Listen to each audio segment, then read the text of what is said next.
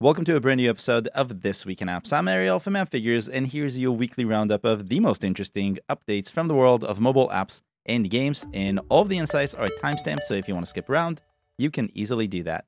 This week, an app by the name of NGL ascended to the top of the App Store in the US, and much like the overnight successes we've been seeing so much of this year, Paparazzi, Be Real, and Locker Widget, just to name a few, it happened pretty much overnight. Downloads of NGL, which stands for Not Gonna Lie, grew by a ridiculous 41,000% this week.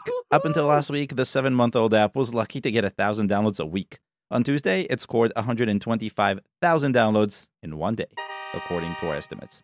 More downloads came from Google Play than from the App Store, but not by much. It's pretty even. I expect that will remain the case if NGL is to continue with this level of popularity. Egypt was the country with the most downloads, beating the US by more than twice. Romania also beat the US in terms of downloads, which is weird. But wait, what is NGL? It's an anonymous messaging app that wants to be used through Instagram and is promoted as, get this, a safe place for teens. Huh? I don't think Instagram plus teens plus anonymous can ever be considered safe, but that's what NGL claims. A few years ago, anonymous messaging apps were all the rage, but they all, in their own way, turned into a hot mess of bullying and harassment and shut down because they couldn't fight it. Yik Yak, the poster child, is trying to make a comeback, but in May, Yik Yak added fewer downloads than NGL added in a single day. So, I'm not sure this comeback is actually working. The door for anonymous messaging closed a long time ago, and until moderation is 1,000 times better, it's only a matter of time until the window NGL is hoping is still open closes. I'll keep an eye on this. By the way, I put a lot of work into every episode, and don't even mention the graphics. If you find this episode insightful, please give it a like. I really appreciate it. Moving on. Pun only somewhat intended, and you'll see why. I've been following the IRL App Club closely for a while now. The club includes apps that connect us to the real world, and includes apps like Airbnb and Ticketmaster and really others that suffered a ton when lockdowns put the real world out of reach for most of us. If you've been following the show for long enough, you know that most club members have managed not just to return to their former download levels, but also beat them, and for the last few months, both Uber and Lyft, club members, have also done that. Uber's downloads dropped by more than 70% in 2020. They started rising this March and hit a new all-time high just last week. According to our estimates, Uber's iOS and Android apps were downloaded 567,000 times in the US last week. That's nearly 400% more than COVID times, but more realistically, it's about 50% higher than pre-COVID levels. Lyft is trending a bit lower, but has also seen a massive increase in downloads over the last few weeks. Downloads rose more than 280% since hitting rock bottom in 2020. Last week, Lyft managed to find its way into more than 338,000 devices in the US, according to estimates. As a New Yorker, Uber and Lyft have become my primary mode of transportation, and it's not that I like the reliance at all. I really don't, but there aren't many acceptable options right now. And looking at these numbers, I'm clearly not the only one who's saying the same thing. I don't think this trend is going away anytime soon, so I expect more fierce competition between these two rivals, and fierce competition means they're going to have to spend more and they're going to have to make more, so those surge rates, the numbers that are always continuing to increase, they're going to continue and become more expensive. Switching topics completely, let's talk about games. Netflix has been a game developer for almost a year now. Can you believe it? Combined downloads of those games crossed 10 million just before the summer officially started, which means Netflix is probably not stopping anytime soon. But is Netflix really good at making games, or are the games coasting on brand recognition? Let's have a look at which games are being downloaded the most. I have a feeling that will help us get a much better understanding of what's going on. So I used Explore, a search engine for apps, which I will link to in the description below, to find every game Netflix currently has in the App Store and on Google Play. Then I used download estimates between May and mid-June to rank them. In that time alone, the collection, which spans 20-plus titles, was downloaded 2.4 million times, nearly 25% of all downloads since inception, in a month and a half.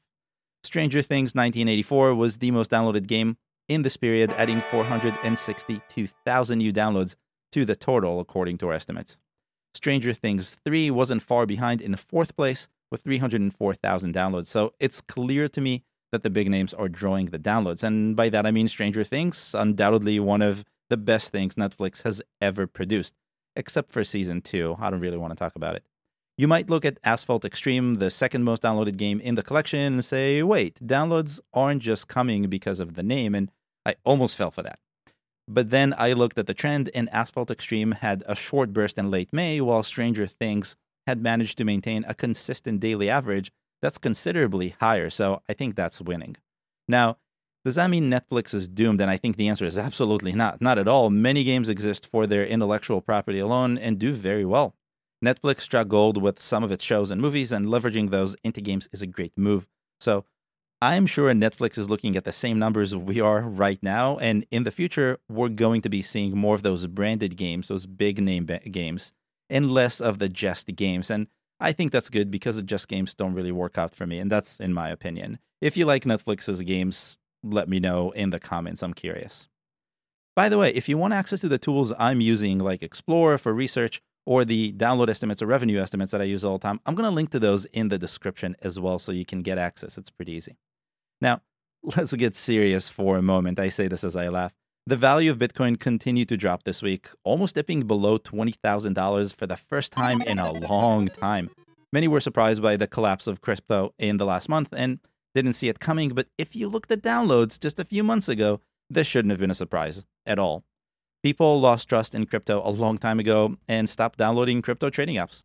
To show you what I mean, I looked at the combined downloads of Coinbase, Binance, Crypto.com, and Trust, the most popular crypto trading apps. And in November, when Bitcoin was at its peak, the four apps saw more than 4 million downloads every week, according to our estimates. By February, weekly downloads were down to about a half, or just 2 million.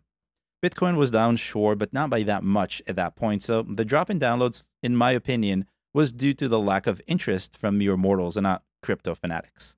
That was February. The entire cryptosphere has taken a severe beating in the last month, and so have downloads. Last week, downloads barely crossed the 1 million mark. Our estimates put last week at just 1.2 million to be precise.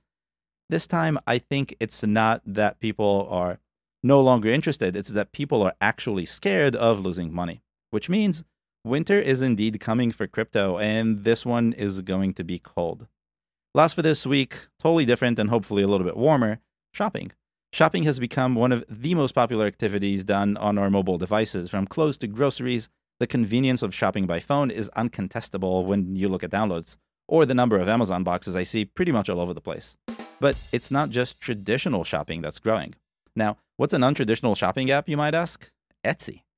Etsy, the sometimes, almost always, maybe handmade goods marketplace, was pretty popular pre-COVID, but masks really put it on the map in early 2020. It was one of the first items I covered in the news when I started the newsletter back in early 2020.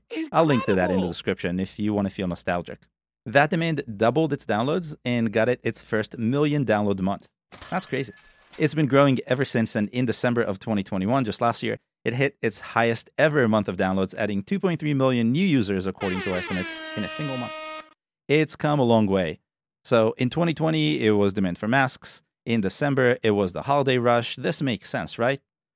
But there's not much exciting happening right now, yet Etsy somehow quietly hit its highest number of downloads for a non-shopping season.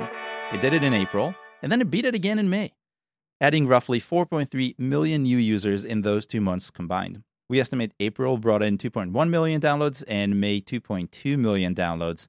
Small but significant increase. For a 10-year-old app, this type of growth is quite impressive. It reminds me a lot of how eBay turned everyone into a bidder in the 90s. Do you remember that? A feeling of nostalgia. I just hope Etsy doesn't stumble like eBay. What do you think? And that's all I have for you this week. If you have any questions, drop a comment below. And check out last week's episode to see the most downloaded apps and games in the world. And if you want more videos like this, make sure to subscribe and hit the little bell so you'll see more of me. I'll see you next week if you subscribe.